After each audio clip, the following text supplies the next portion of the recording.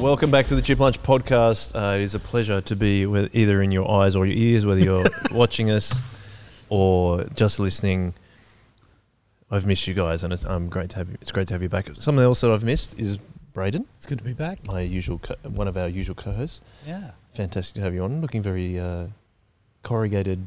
Corrugated. Rather dapper. Oh, yeah. Thank you. Just wait. We'll come to you in a second. Thank you. Wait until you're introduced before we talk to you. And I like how you like keeping your mouth shut.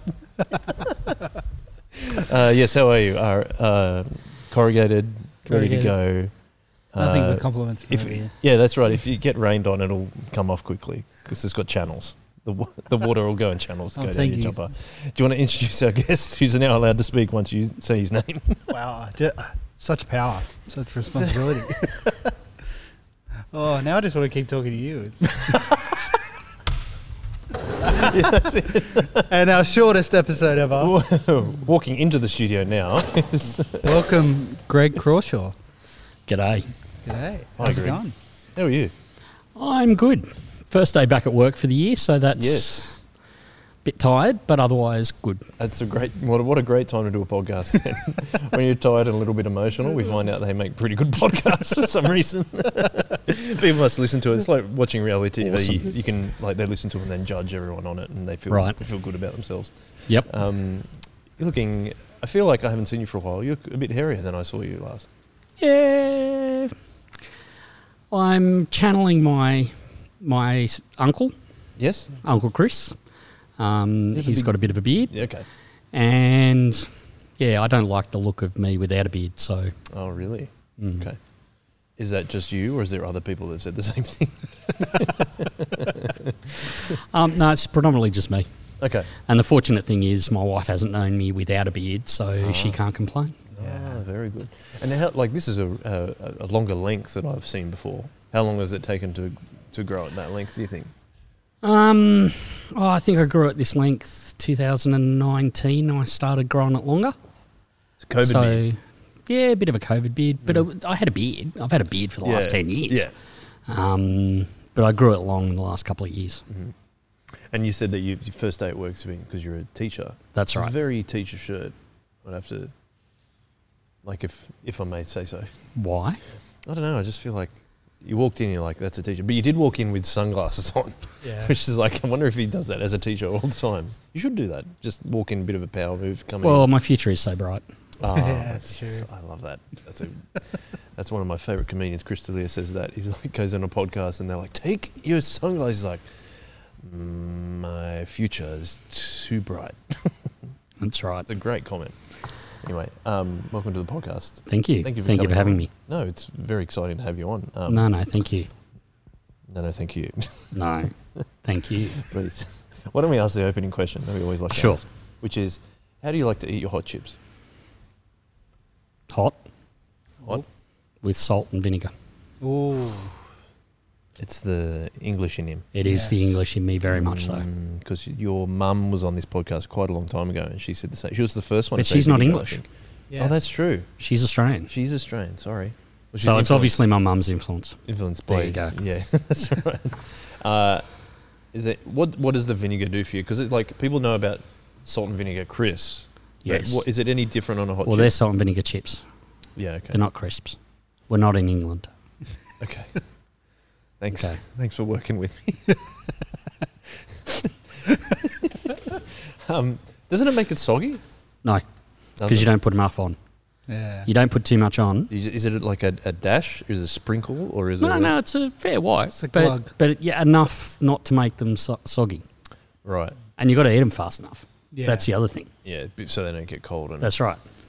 And I eat reasonably fast, so I'm fine. Okay. Any sauce? No.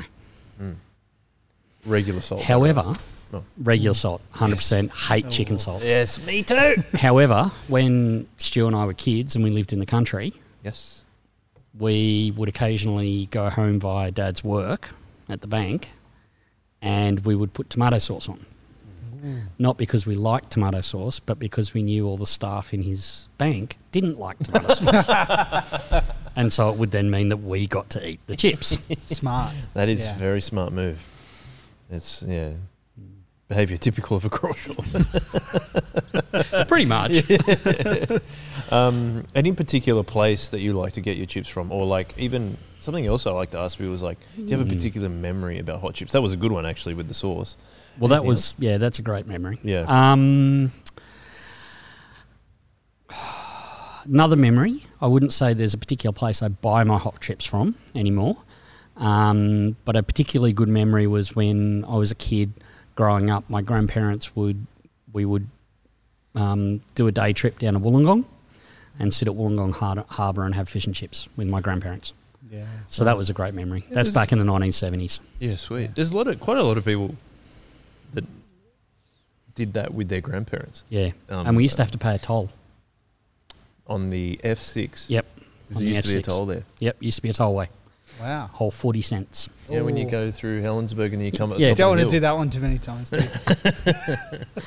That was also the place that my grandfather got booked for speeding in his little Morris 1100. Oh.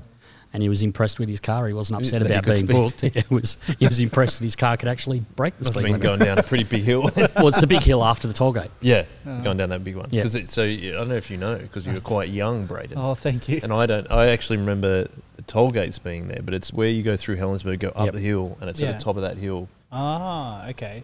Just Not- is it Helensburgh? No, not Waterfall. Helensburgh. Waterfall, sorry. Yeah. You go through Waterfall, Yep. and it's at the top of that And hill. you've got the Mm. diversion off to go on the old highway. Yeah, Yep. yeah. And then as you come up over the top of the crest, just as it turns into the 110 zone, that's Yeah, where yeah. the tollway was. Oh, That's why okay. there's that big wide area there. Yeah. Yep. And then, oh mate, Yep. put it in H, put it in Yep. neutral.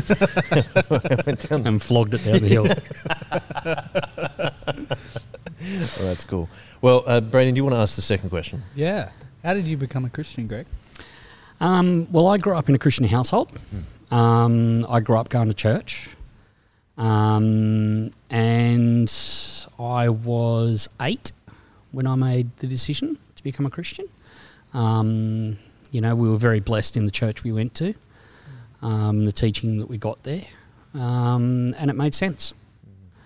My brother, he became a Christian earlier than me.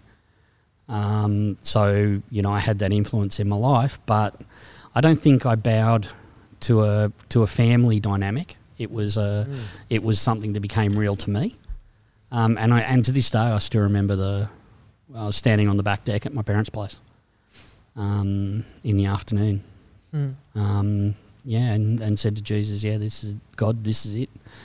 I want you to be in charge." Been a Christian ever since. Had my ups and downs in that Christian walk. But yeah, so it was just, the message was real. Yeah. And I feel really blessed. I don't have, that whole wayward son, prodigal child type story.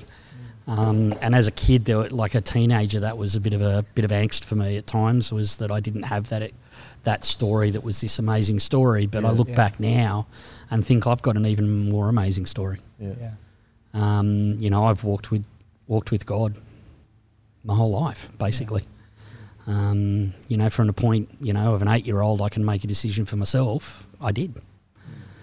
Some people that we've had on before, they say they grew up in a Christian family, and they say that there's a time that they took it on themselves, and it's often in their teenage years. But it's interesting to say that you felt like you took that on earlier, like at the age of 8. It was an evolution. Yeah. Right. So I definitely did become a Christian at 8, and I did own it as my own. I think the next stage, though, in the late teens, was that whole thing of working out what of it was mine. So growing up in a Christian household, you do carry, like with every other opinion, whether it's political or whatever, you carry your parents until you get to the point where you go, hang on a minute, is this actually what I believe? And it gets tested. as Yeah, well. yeah, and a really good book. I read. I think I was in the process of working out what was mine in my faith, but I read a really good book by a guy called Philip Yancey, The Jesus I Never Knew, and that was really helpful for me as well, because he talks about his walk and how he had to relearn who Jesus was apart from his parents. So as an adult, as a Christian adult. And so that I found that book helpful. But I mean, it just from the point of view that it gave me the story of somebody who was walking a similar experience. And I think most Christians who become Christians at a young age do have to do that at some point. Yeah. Because otherwise your faith's not real.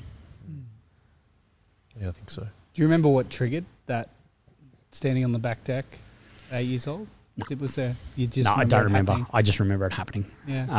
I remember, I think I just came to that realisation of, geez, God, it's that epiphany, isn't it? Yeah. It's that moment where God reaches out to you and says, okay, what are you going to do? And that's where I made that decision. No, I don't remember any event that motivated it. Yeah. It was just at that point in time, that's where I came to. Do you notice, even when you became a Christian at 8, do you notice things changing for you, or is it more when that other time you mentioned when you were a teenager reading that book? Did things change? No, look, man,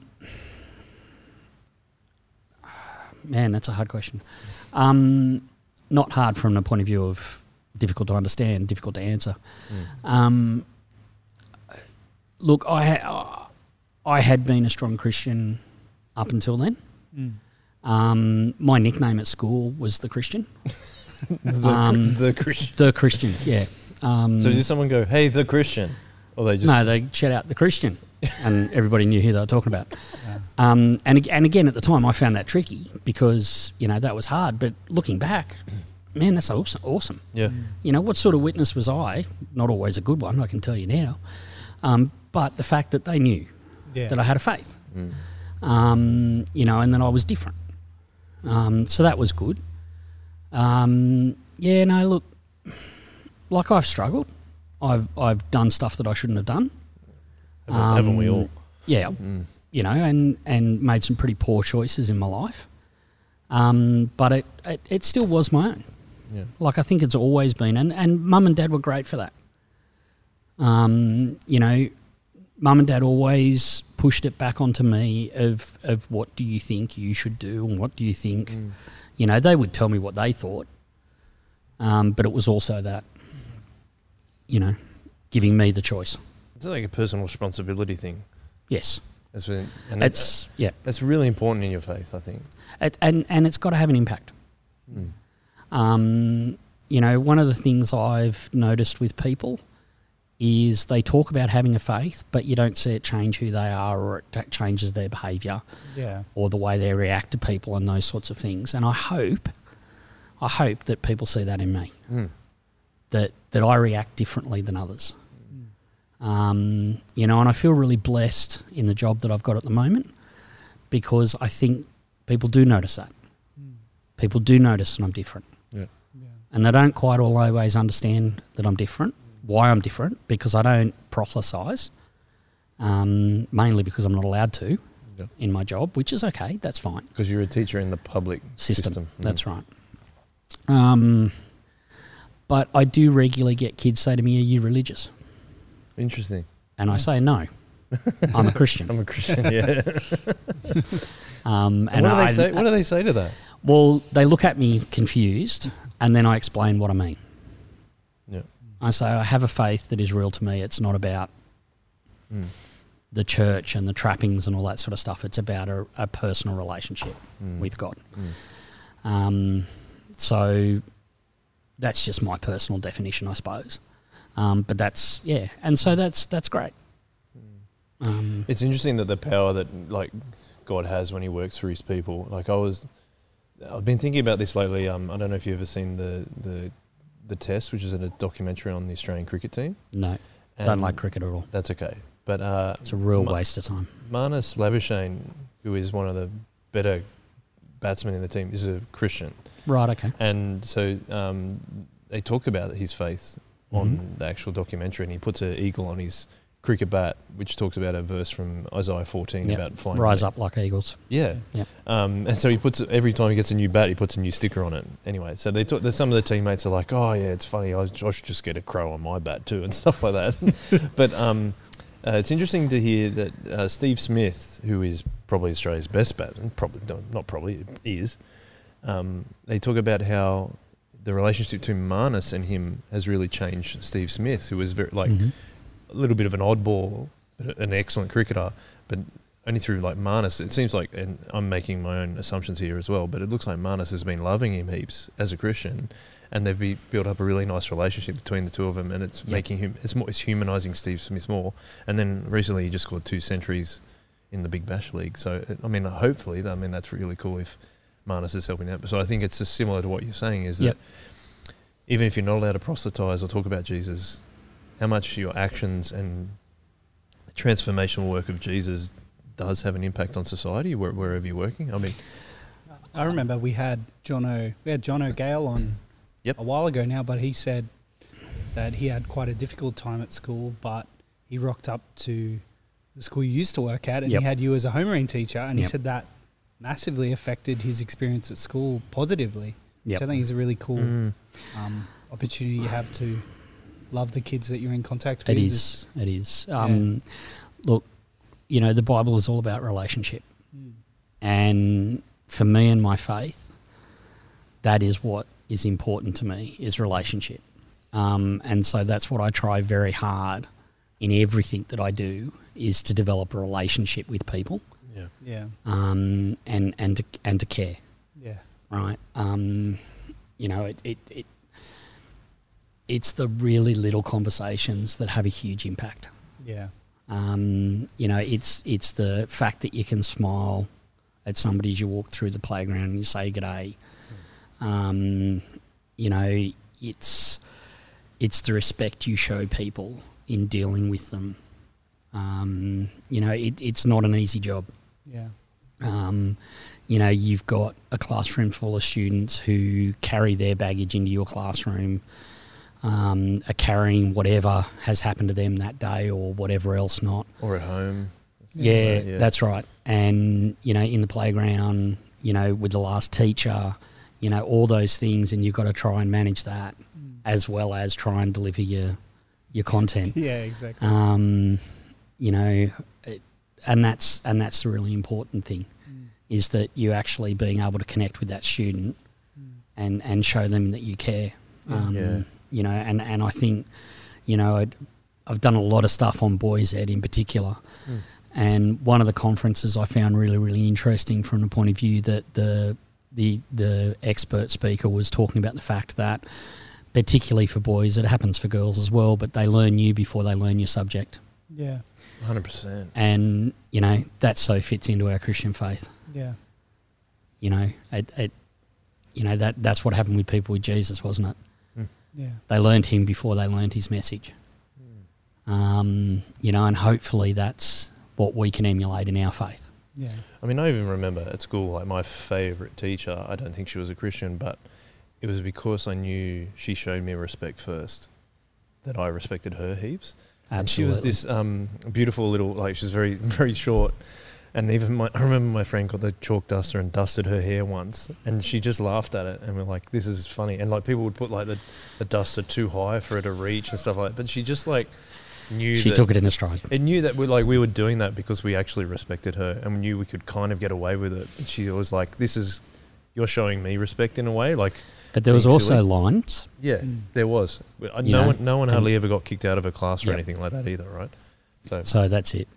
You've got to have that respect and that consistency, and I think that's a big thing as well. Is in relationship you need to be consistent.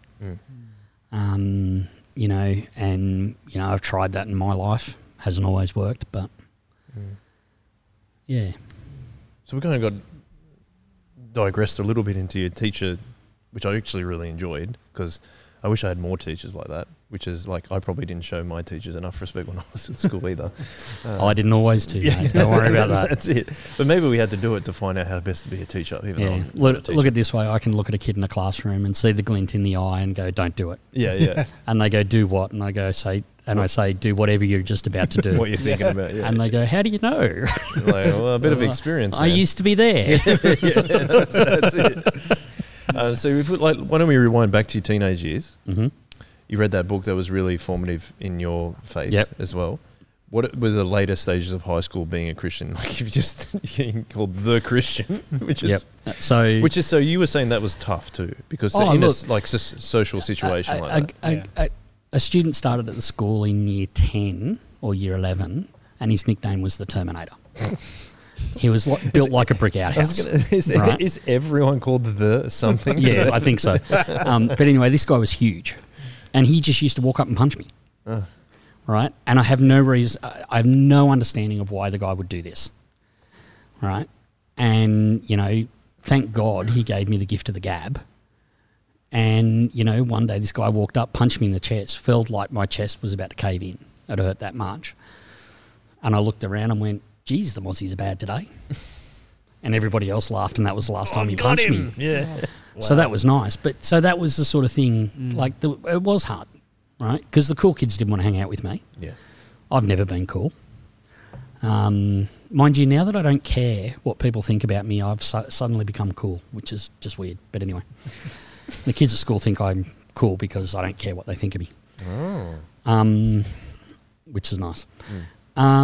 So that I became heavily involved in the youth work of Guymer Anglican, and I persisted into that into my mid-20s at various different churches, depending where I was. So because I was very aware that my faith meant I had to do. Mum and Dad were good in guiding that as well, but faith meant action. Yeah. Mm-hmm. So it's not by works you get to heaven, but because of your faith you do the works.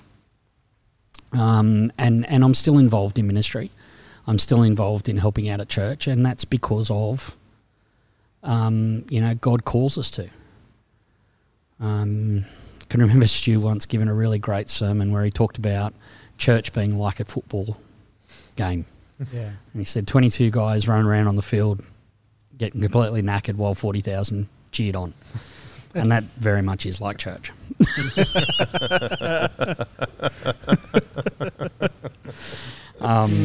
But, so that had a big influence on me. At the time, I also, it would have been in my early 20s. I'm a big fan of music. I have a very large music collection. Nice. And I woke up one day and my demeanour had been quite poor. Was that because you were listening to The Cure? I was listening to some pretty crappy music. Yeah, okay. And I woke up one day and God really convicted me and said, you need to change the way it works. And, the Bible's very clear about what goes in has an impact. Yeah. Whether it's talking about food offered to idols or what you look at, what you listen to, all of that has an impact. And so I threw it on Christian music. Really? And for a long time, that's all I listened to was Christian music. And a lot of people ridiculed me for that, or at the time ridiculed me for it. But I found that being a really pivotal moment in saying, okay, what is going in and what isn't. Yeah. And that had a big impact on my life from the way I suppose readjusted. I think that's huge for people, isn't it? Even now, I think a lot of people kind of try to build it up and take pride in, well, I can withstand this. I'm strong enough to deal with the things that I'm taking in because I'm a big enough Christian, like blah, blah, blah. Yep. Like, I feel like, but when actually it all seeps in. Yep, 100%. No matter what. 100%. Can I tell you a story in regards to that? Yeah. So my wife, she works at a Christian school, and they do like a chapel. I can't remember. It's at least once a week, and one of the teachers who really enjoyed doing talks did one where he showed a video of him starting to bake cookies, and he went out of the backyard and got a little bit of dog poo and put it in the mix, and then baked the cookies. And at the end of the video, and then he comes out and brings the cookies out. He goes, "Who's going to have one?" They're like, "Oh, I'm not having any." And he's like, "That's exactly what it's like just a little bit." Yep. Contaminates the whole thing. Yeah, it was really like it's rather brutal, but it's a good message. I'd have eaten the cookie. Probably not the first time, right? No. So sorry to interrupt the flow there, but I was just going to ask, just in terms of church, what because I know that you moved around a fair bit with your family, or a little bit with your family, because you started at a church in Cronulla, I think. Was that right? No, Woolooware. Woolooware. Sorry, I was close. Right. So Woolooware. West Cronulla. West Cronulla. Oh, ouch. People from Woolooware won't want to hear that. Yeah, no. So we started out at Wollongong Congregational Church. And when the Congregational, Methodist and Presbyterian churches merged to form the Uniting Church, our church closed down. So we had the option of going to a Uniting Church in the area. But instead, Mum and Dad started looking around for churches and visited Jack Derrett, who was the minister at Gymea, and and he was a great catch. He really blessed our family. Great teacher, great man, godly man. He made his mistakes, but it was a good place for our family. Yeah, cool. And then when did you move? You moved out into the country, though. No, I moved to Wollongong. Oh, did you? Yes. Oh, you didn't go? Oh, no. Oh, sorry. Yes, we did. Sorry. I see what you mean. Yeah, so Dad's first branch as a manager was in Narrandera. That's it, yeah. Halfway between Wagga and Griffith. We're only there for a couple of years. And I think we're at a Uniting Church there because the Anglican Church there, even the Catholics called that high. So they still did all the bells and smells and the incense and all that sort of stuff. So so we went to Uniting Church there, came back to Gymea Anglican. Yep. And then I was there until I got married. Yep. Then I moved down to Wollongong, started going to Ostermere Anglican. Okay. And then short stint, we moved over to the UK. So spent 4.5 years in the UK. Went to a Baptist church there, which was great. That was a great family, and that was it. It's relationship. Yeah. Each of the churches I've been at, it's been the people, not the church, if that makes sense. And at each church I've been involved. I've involved myself in the ministry of the church because it's what Christ calls us to do. He calls us to go and preach the word.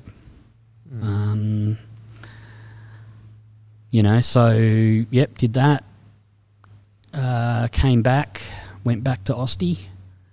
My first marriage failed. And so there was a whole bunch of church stuff in that. Ended up back at Ostie for a while, and then I met Rachel. And then we made the call to come to Soul Revival. Yeah, right.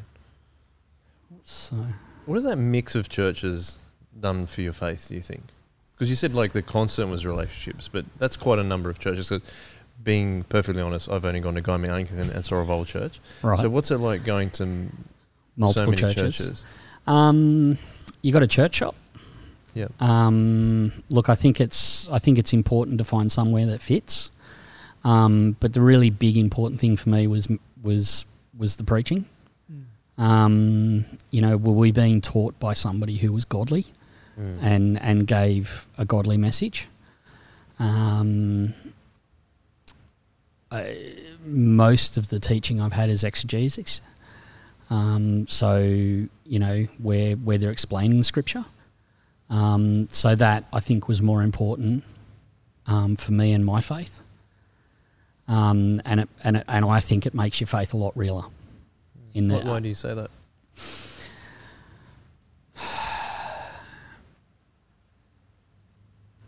I'm a thinker. My brain never stops. And so I need to understand. You keep thinking about it until you do understand it. Yeah. Yep. And I keep asking questions until I understand. I ask a lot of whys. Yeah, I'm like that annoying 2-year-old. Why? But why? So I think that's what's really suited me in my faith. Yeah.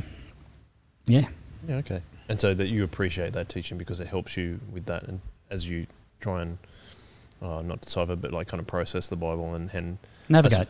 Navigate. And I suppose that's how it like goes back to what you're saying of like, if you're not active in your faith, then like an example, like an outworking of being active in your faith is actually seeing change in you. Yes. So that's an interesting connection that you say that it is that you need to think about it a lot, but also you want to see that change continually happening. So that's cool. You've also thrown out like a lot of stuff we were just talking about. So like I'm going to try and pull you back to a few different things. Tell us more about the music angle, because I mean I don't mind music, but Braden is way into music more than I am. So maybe you guys can talk shop a little bit. But why do you think music is so, like, why do you find music so important and so interesting?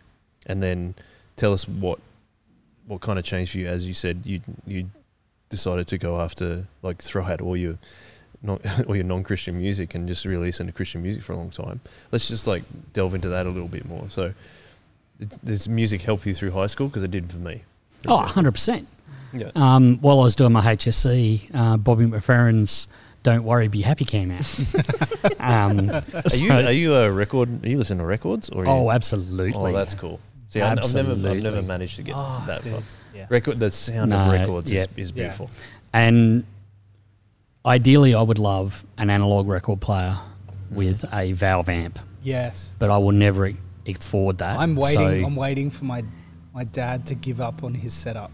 So he's got about 4 valve speakers. Nice. And I'm just like, and amps? Yeah, and a proper amp. And I'm just like, wow. Why don't you upgrade, Dad? Why don't you buy something new, nerding Dad? it out. That's right. This is nerding it out. Yeah, I'm like, why don't you upgrade, Dad? You should upgrade to something that would work a little bit nicer. It doesn't work a bit nicer. There is nothing as warm as analog. It sounds so good. That's because they talk about with that guitar amps as well, right? Yeah. Is that like instead of having not automatic, solid state amps, you have the analog amps which blow out. Don't you have to replace them? Yeah. Is that right? Well, yeah, but everything good doesn't last forever. Yeah. Except for heaven. Anyway. Just throw that in there. Except for heaven. This is a Christian podcast, except for heaven. God, Jesus, the Bible, read more. Theological. Read the Bible more. Correct. Isn't that it? Yeah. Remember Sunday school? Did you go to Sunday school? I didn't go to Sunday school. We're both from non-Christian. You didn't go? families. Okay. Okay, so every answer at Sunday school was God, Jesus, the Bible, pray. That's also because your dad was a Sunday school teacher too, right? 100%. Yeah. Yep. So you know even... And my mum. Oh, yeah, of course. Both were. Yeah. So you know all the answers. I know all the answers. All 4 of them. That's right. So back to the music, sorry. So where do your love of music come from? Where did your love of music come from? Mum and Dad aren't huge into music. I would argue that it's possibly my dad's mother's family because they were performers. They were her brothers and her father and uncles were song and dance men, so they used to perform in the halls in England. So I'm putting it down to that, but you know, God's honest truth, I don't know. But I've loved music since I was a kid, and I have spent an awful lot of money on music, too much money. I then my first job was as a product manager in a retail chain called Coorong. Yeah. And I ran their music division. Oh, wow. And I used to work in a Christian nightclub as a DJ. Yes, tell us more, I did a DJ. I used to DJ at Black Stump, which was a Christian music festival. Yep. I think my biggest crowd was about 3,000 people. Nice. But also DJing is... what you're saying is a little bit different now to what DJing is these days. Oh, very much right? so. Yes. So do you want to explain the differances, because I think that's important for our younger listeners. Look, we're in a transition period where you were going from records to CDs. Now it's all digital. But we were mixing so that you would put a record or a CD in. You'd have to change the pitch. And the speed of the song to mix the previous song. Yeah, match the so beats your per beats per minute. All that sort of stuff. So I did all that. Didn't do it for very long, but I did do it. I've helped manage bands. I've been a roadie. So I got right into music. There was a period in my late teens, early 20s where I reckon I would have been at a gig nearly every weekend. I was driving all over Sydney, and at the time it was fantastic because there was a lot of Christian bands that were doing a lot of performing. And so I think the big thing that I saw through all of that was that how much of an impact it had on bringing young Christian kids together to share their faith and to share an experience that was not just you're on your own, you're isolated, you're in your own little church. It was you were going to events where there were thousands of people, and they were like you, and that became really, really, I suppose, pivotal for me, and it really showed me, like, the whole Christian music side of things really gave me that, like, I can't feel morose or depressed if I'm listening to something that's glorifying God. I can be thoughtful, but there is that hope. And the message of hope that comes out of the lyric and the content, doesn't matter what style of music you listen to. I listen to a lot of things, a lot of different styles. Or should I say I listen to both styles, country and Western. Sorry. I do love my Johnny Cash, though. I do like Johnny Cash. Beautiful man. Talking about a Christian influence by his love for people. Yeah, right. He had a lot of experience with Rick Rubin, really famous producer. Yep. You're looking a little bit like Rick Rubin. Yeah, I was going to say. And reading what Rick wrote about Johnny Cash after his passing. Oh, okay. Was quite remarkable. Have you heard the AC/DC talk about Rick Rubin though? No. Malcolm and Angus Young are like, he was never there. Because he produced Ball Breaker, their album in '95, right? And he was like, "Oh, Mr." Like, there's an interview series where they talk about every album, Malcolm and Angus. Yep. And they're like, 95, eh? Yeah, Ball Breaker. That was with Mr. Rubin, wasn't it? Like, they could just tell they were not a fan of him, and which is funny given how the reverence other artists talk about. Well, Johnny Cash did 5 albums with him. Yeah, and which is crazy.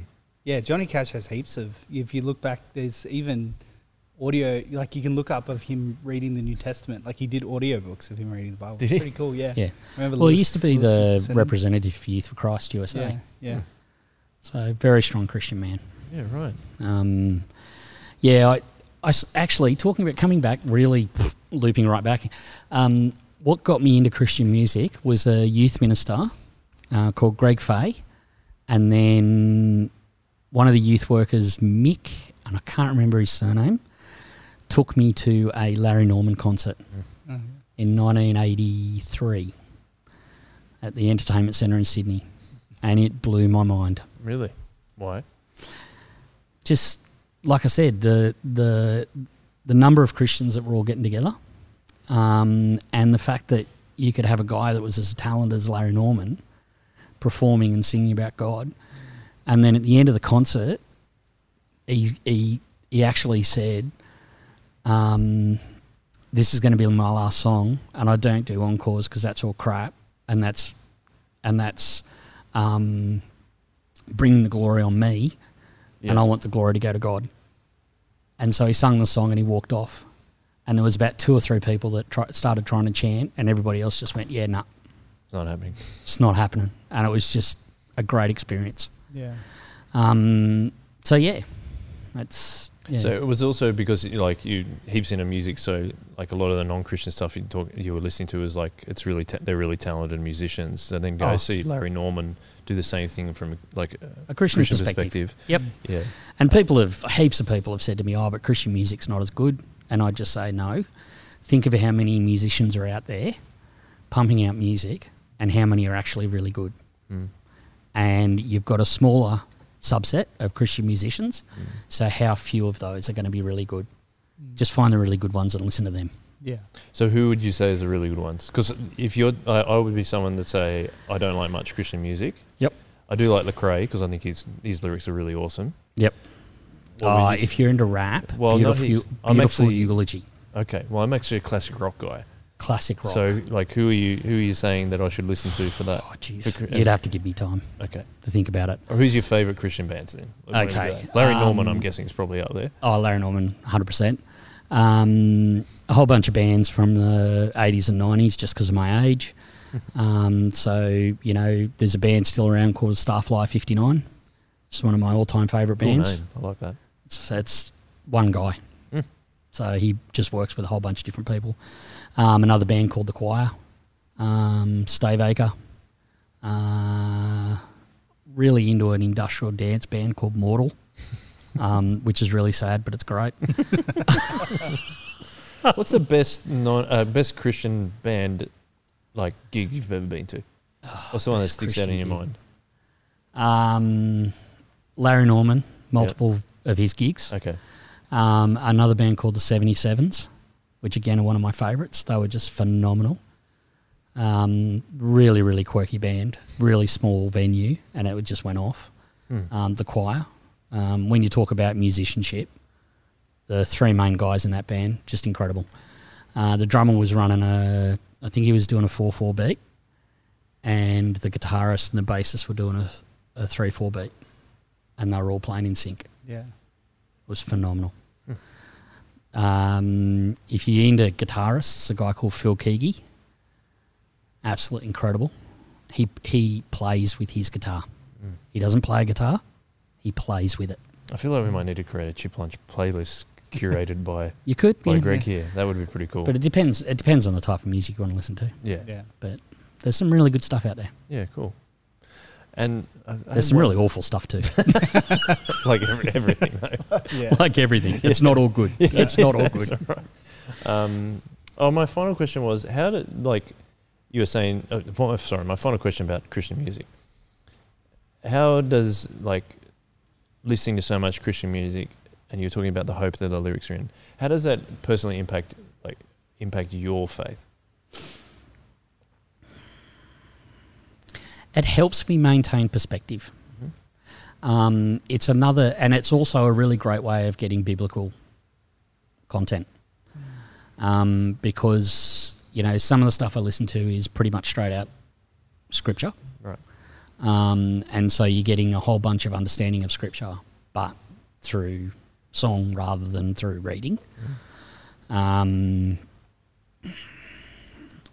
think it makes, depending on the artist, it can make the walk real because you're living it with them. Actually, talking about Christians, NF, have you heard of him? No. He's a rapper, No. A secular rapper, but he professes a faith. Right. The thing you need to be careful of as well is how much do you idolise the person. You got to keep that real. Because having worked in the industry, the Christian music industry, I have met a lot of these people historically. I can remember there's a band called Switchfoot, which I reckon they're amazing. I met them when they were a bunch of young boys first starting out, and a lot of respect. Whereas other artists I've met, I just went, yeah, you claim to be a Christian artist, but I don't see that. You don't see that. Yeah. So that's been interesting as well. But it's about keeping it real. Keep it real. You keeping it real, Brad? Always. I hope so. If we move on from Christian music, actually, Braden, give us your perspective on Christian music. I think I've got a weird relationship with Christian music because I didn't grow up listening to it. Same. And I think, like a lot of things, it's easy to profess that there's nothing good anymore, but not put any time or effort into trying to find anything good.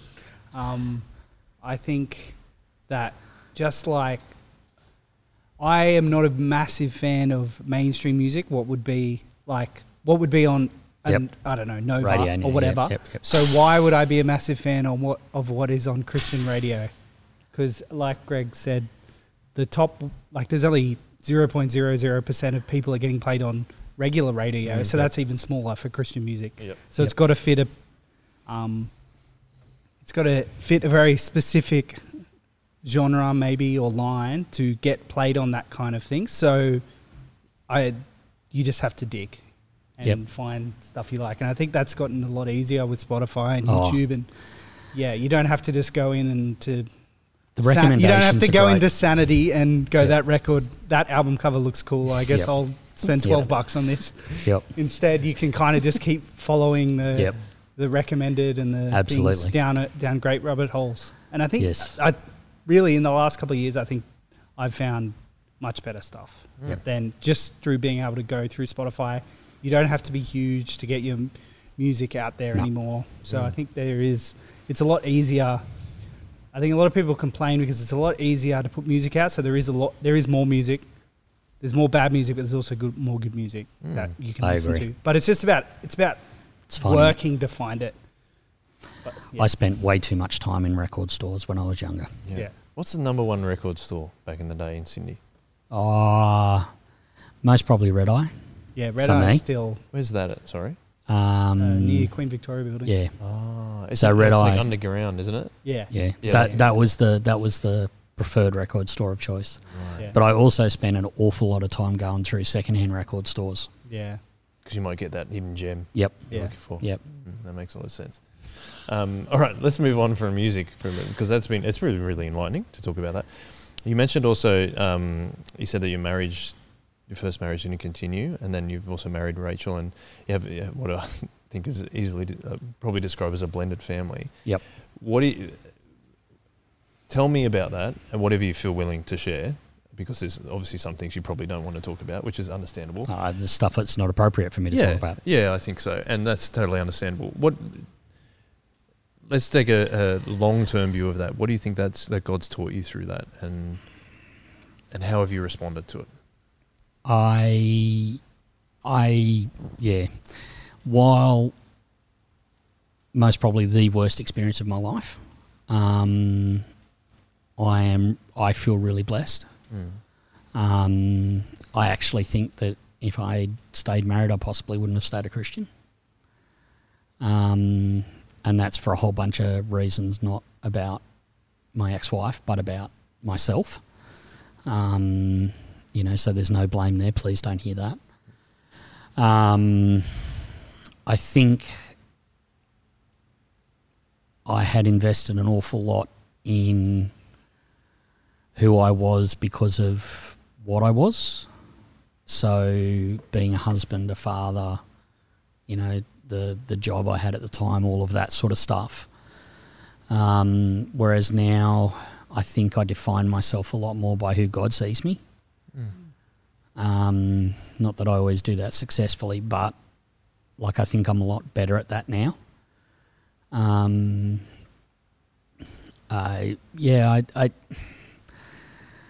Look, I don't think I'm a heaps better Christian from it, but I think the thorns had grown up in my life, and that was just one of the issues. So it's been really hard. It's been really hard as a parent. It's been really difficult navigating that course as a Christian. I think the big thing that I've tried really, really hard to do, and I don't think everybody would agree with me that I have succeeded, but is I have tried very hard to be at peace as best you're able in the situation. And I think that's, I've had to stop and think a lot I would agonise over conversations I would have. I tried very hard to apologise when I needed to, and take responsibility for what I had to. I think, it's. I think I've always said I'm sorry for a lot of things. People joke that I say it way too much, but I actually mean it. But I try to mean it. Like I say to my own kids, and I say to the kids at school, don't apologise unless you mean it. And an apology is an apology. It's not a but. There's no but that follows an apology. Yeah. So I'm sorry, but I was just trying to. That's not an apology to me. And when you apologise, you don't say I'm sorry. You say I'm sorry for. And actually verbalise what it is that you're sorry for. Because it's taking responsibility for that particular thing. sin or whatever, yeah. Yep, 100%. So, look, again, there will people who will criticise me for the way I've approached this, but that's what I've tried to do. And I've tried to honour God in everything that I've done. Again, I haven't always succeeded in that. But I've tried to be real. I've tried to mend a relationship where I could, and that's what I mean by be at peace as best you're able. There's a lot of times I've not fought for things because it was better to be at peace than not. And that's actually really helped me with a lot of other stuff. It's pretty rare I get upset with people these days. I try very hard for a lot of stuff to wash over me because it's not important. If somebody, like I'm a huge coffee snob, if somebody makes me a bad coffee, I don't go and complain. I just throw it in the bin and walk away. What's your go-to coffee place? Four Little Beans in Woonona. I've actually heard about that place, I think. It's a good place. Quite good. It's very good coffee. I'll have to take a day trip. For coffee. Great people as well. Yeah? Known them for way too long. That makes it even better. It does. Yeah. Is it one of those places they're like the usual? Yes. No. That's the one. What's your go-to? I want to know. Double shot, flat white, small. Okay. Small though. Mm. Extra coffee, less milk, bro. Yeah. It's all about the coffee. Yeah. Or occasionally a cold brew. I do like because I'm a yuppie. Yeah. My wife. Or is it a hipster? No, my daughter called me hipster. Hipster, yeah. I went into a coffee shop with my daughter, and they said, and she started to order for me because I'm that predictable with my order. Yeah. And I said, "Oh, do you have any cold brew?" And they said, "Yeah." And I said, "Can I have one of those?" And she turned and looked at me and went, "You're a hipster."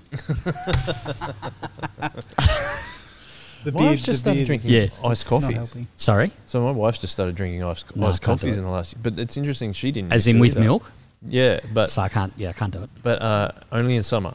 So she still wants a coffee, but she's having in summer. Yeah, go cold brew. Yeah. She'll have a hot coffee in the morning, but then we'll go have it, like if you go to the beach, you'll have a cold brew, like a cold iced coffee. Yep. Going to Whereas the beach. that's where I'll do a black cold brew.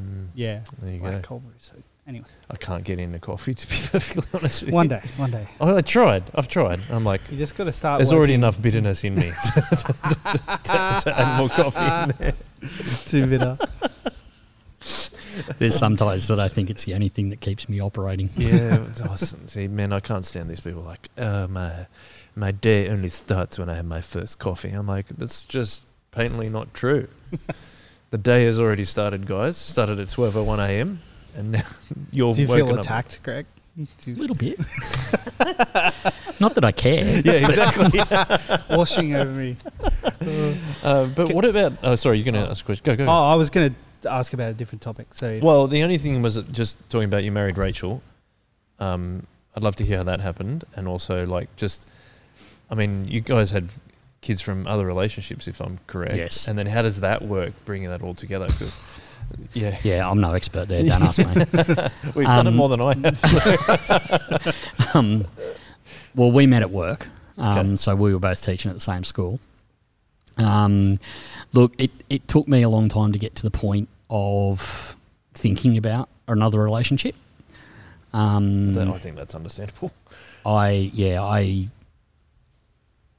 it was interesting because for a long time there, I never saw me having another relationship. Just from the point of view that, yeah, I just needed to deal with my stuff. Mm. But I think it's God's timing. Rachel talks about the fact that she was saying to God, I need somebody. And at that point, I reckon he triggered in me the desire that maybe I did want somebody. And so that's how it all started. It's a reasonably funny story from the point of view that we used to hang out as friends. And at one point, one of the kids saw us going to the movies together and spread the rumour around school that we were going out. and he didn't have the guts to hassle me about it, but he did hassle Rachel about it. Oh. And so all these kids were giving Rachel a bit of a hard time, but nobody said anything to me because they knew I wouldn't take it lightly. And so Rachel came and told me, and I went up to this kid and I said, do you think I'd be as stupid as that to take her out where I knew somebody like you would see if we were going on a date? And he said, oh, that's a good point. And I said, so you need now to rectify this and tell everybody that we weren't on a date. And so that rectified, and within a couple of months we were dating. And so then that was great cover. Yeah. And it wasn't until we actually got engaged that most of the school knew that we were going out. So it was pretty funny.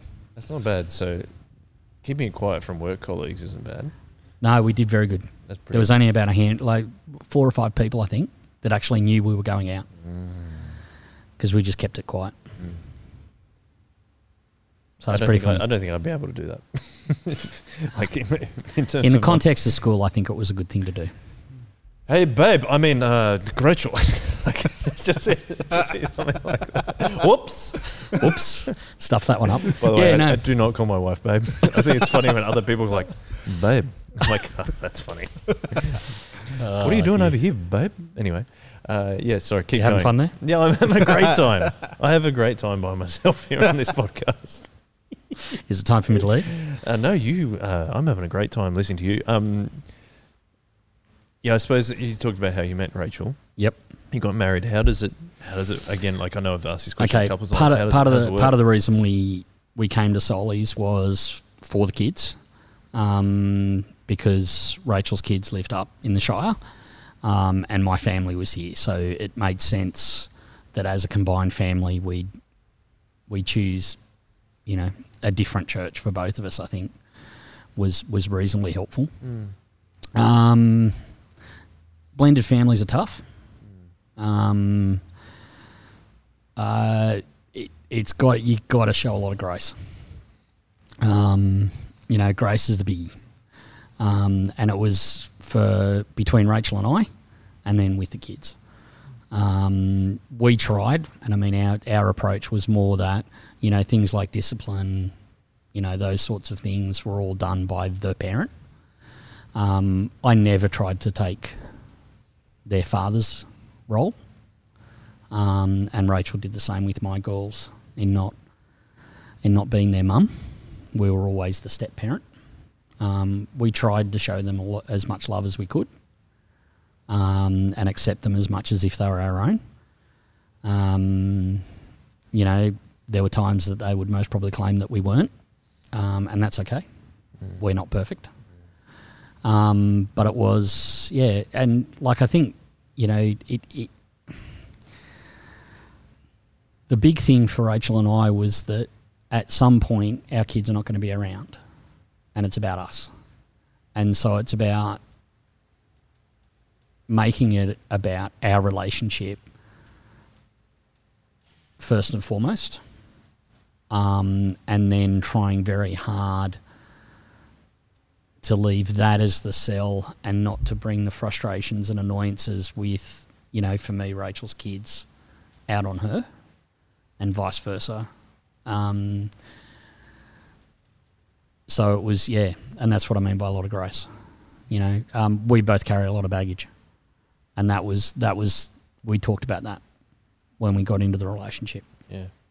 We had our own stuff, but we just tried very hard to care and love and be a unit. We came together when our kids were a bit older, So that was a bit harder as well because they didn't have that commonality of childhood. So that was tough. My eldest two are a fair bit older than hers. So there's all of that as well. But, you know, we just tried. Mm-hmm. We just tried to make a family. Didn't always succeed. We apologised a lot. Good. I've said sorry a lot. You know, but it's, and negotiation. You know, and trying to make the kids involved in the process as well. Yeah. Trying to include them, help them in the decision-making processes. Mm. I mean, I think it would be tough. Oh, yeah. Yeah, real tough. Can you just give us the numbers? How many... I've got 4 daughters. You've got 4 girls. Yep. Right. And Rachel has a son and a daughter. Yep. And so it goes my eldest 2, Rachel's son, my twins, and then Rachel's daughter. Okay. So there's 6 kids, is that right? And 2 adults. 5, yeah. 5 girls and 1 boy. Yeah, right. There you go. There's a dynamic. What do we call the dynamic? I don't know, but there's a dynamic. Brendan, you had a question? Oh, before? Yeah. Well, I was actually bringing it back to teaching's obviously a massive part of your life. Yeah. And has been part of your life for a long time. Did you always know you wanted to be a teacher, or is it No. just kind of something? How did that process happen for you? I'm a big believer in God opening doors. Yeah. I don't believe that God has a... How do I put it without being too contentious? I believe that the way God operates with us is that it's about us glorifying Him and making decisions, and us making decisions based on what we understand as glorifying Him. I remember growing up and it's, God's got a job for you and God's got a marriage person for you and all this sort of stuff. And reflecting on that, that's a lot of pressure. That's, what if I pick the wrong person? What if I pick the wrong job? So am I kind of going against God's will? Yes. If I make a mistake? Yes. Mm-hmm. But thinking that through over my years is that there's a lot of people in this world that don't get to pick their job, that don't get to pick their wife, right? For whatever reason. And so does that mean they're not doing what God wants them to do? I think if you want to God in what you do, then that's how it works. I believe God is a God that's interactive with us and works in our life. So I believe that it's about knocking on doors and making decisions. The first job I got, I actually fasted. So I went for a period where I didn't eat for I think about a week because I was praying about and wondering about. And when I felt hungry, I'd made the decision. I've never done that since, but that was something that I experienced that at the time worked really well. Most of the time with work, it's been about knocking on doors. And walking through doors when they open. And sometimes you get frustrated because you don't think it's going to happen. It mightn't be until years later that you realise why God, was involved the way He was and the experience that you had. But it's about knocking on doors. And so I've just spent my life knocking on doors and walking through when they opened. And God's blessed me in that. He's greatly blessed me in that. I've had quite a few jobs. I've had several different careers. I've travelled because of work. I've lived overseas because of work. I've met a whole bunch of people because of work, and I've worked in a whole bunch of different areas. And the latest one is where I'm at. Do I think I changed the jobs? No. Could I change the jobs? Absolutely. Depends what happens. But I don't have a belief that God has a fixed plan for my life. I think He just wants me to honour Him in everything that I do. So what was the door that you knocked on to become a teacher? Well, that was a bit of a process. So where was I when I started? Look, I've spent a lot of my life helping people understand stuff. Regardless of the job that I've been in, I've done a lot of training. And a lot of it on the job training to actually help other people understand stuff and learn stuff. And so when I came back to Australia after living in the UK, I ended up working for Mission Australia as an adult education officer. So I was running a work for the Dole program. And it was sort of at that point that I thought, maybe teaching's the gig for me at this point in my life. And so I applied for a grad dip ed and got in. And that's what I'm meaning by knocking on doors. I've applied for jobs. I mean, my first job in teaching, I wasn't really intending on getting the job. I got a job interview and I thought, this is just a good experience to learn. Because I'd heard, 6 people had applied for the job. Yeah. It was a mat leave position for a year. And I walked into the interview. I had a job at Mission Australia. I was perfectly happy. I just needed to do pracs at a school. Yeah. And I got asked to apply for this job. And so I thought, I'll give it a go. And I was cash-as and cracking jokes and being stupid. Got a phone call the next day saying, we'd like to offer you the job. And my actual response was, oh, really? I'm going to have to call you back. So, and the rest is history. Yeah. What's the most rewarding thing about teaching and the most difficult thing? The most rewarding is seeing a light turn on in a kid's eye when they actually understand and know. I say that would be as important as seeing a young person blossom. Seeing a young person, learn who they are and actually grasp hold of that and being able to speak into that. That would be the most rewarding. The hardest thing is kids making dumb decisions, and seeing kids lost. It's really sad.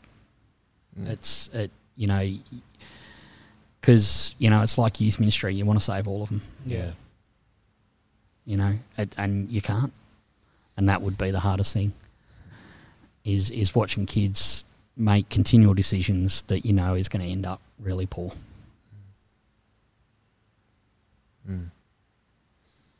Well, I think we're coming towards the end of the podcast. So there's that final question that we always like to ask before we do wrap up the chips, as we like to say. Yep. We've looked over many different parts of your life, and I like it that we kind of jumped in. We didn't make it a full timeline. I think that was fun. What is now that you're an older Christian, what do you wish you knew when you were a younger Christian?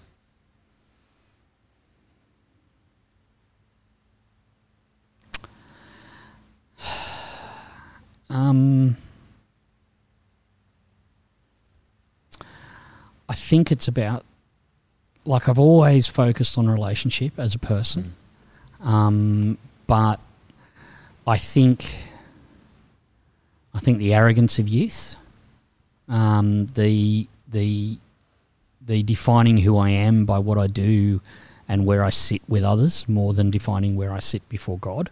Yeah. I think that was a really hard lesson to learn, because at that point my life collapsed, because I wasn't those things anymore, if that makes sense. Like an identity thing? Yeah. Mm-hmm. So I think that's important. I've always looked at it from the point of perseverance. My dad was very pragmatic. He said, if there's 2 things I can teach you in life is common sense and logic. And I sometimes think he did it too well. So I am a very pragmatic person. So, it's more to be, so it's more about that. Who do I identify as? Where do I place my identity? I think would be most probably one of the biggest things. I've got to place my identity in who God sees me as, and then that drives my motivation for everything else.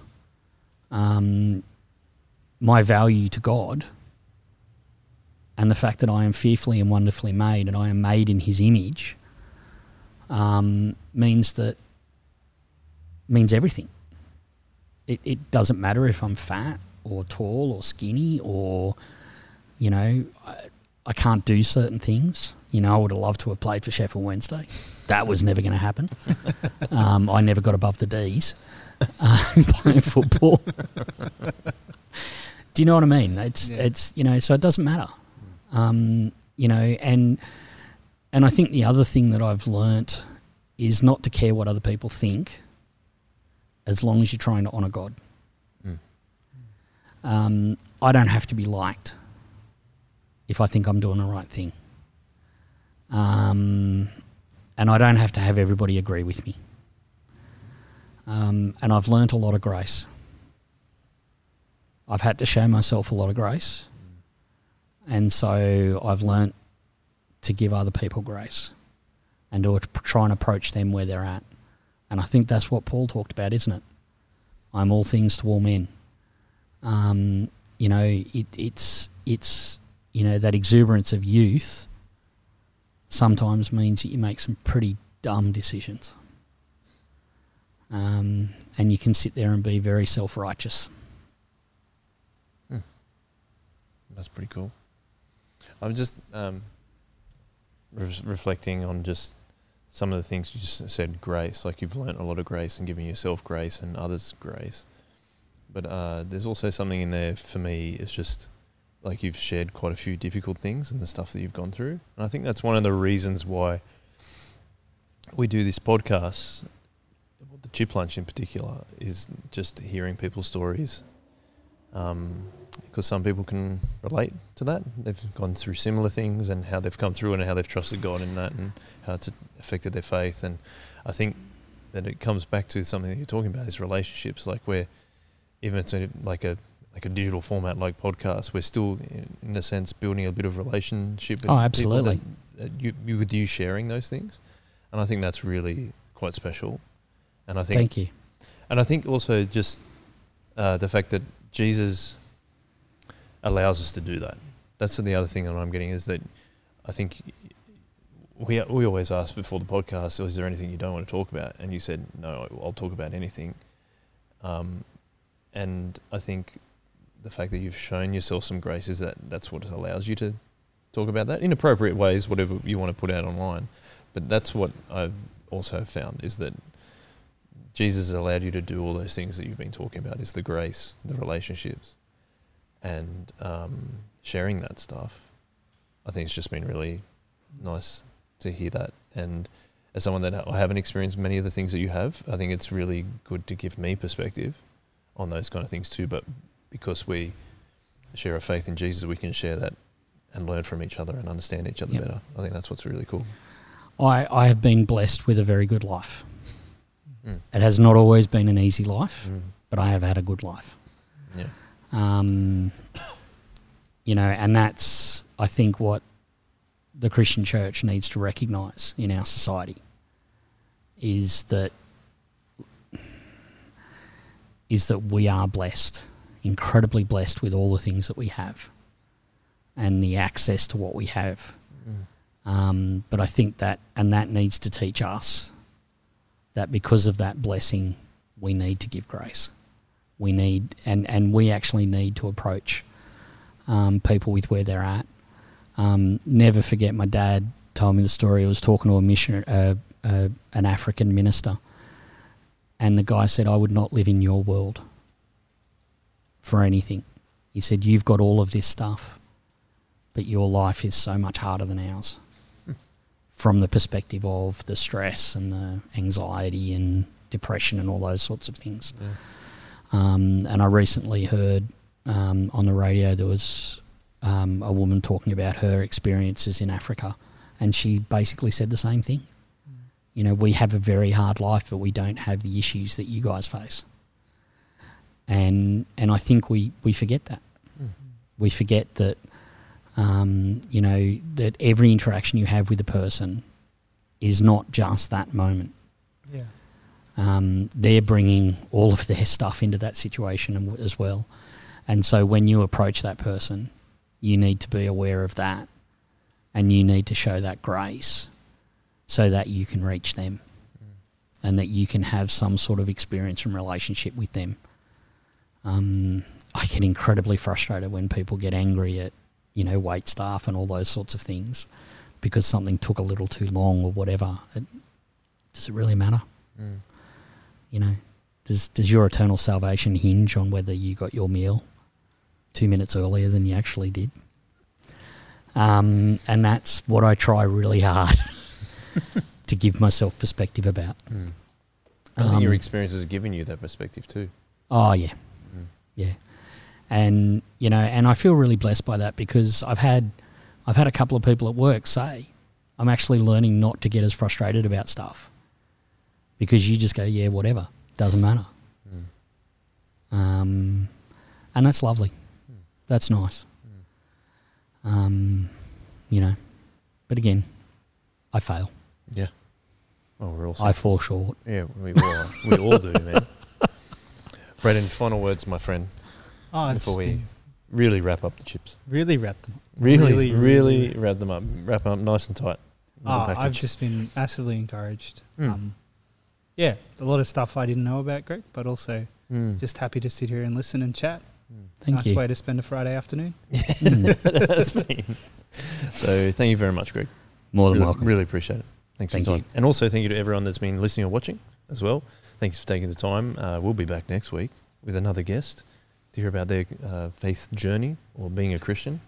What are you laughing at? Oh, I just love when you go radio host mode. Faith journey. We'll Faith be journey back is a bit next kitsch, week. isn't it? Their journey of faith. That sounds a little bit better.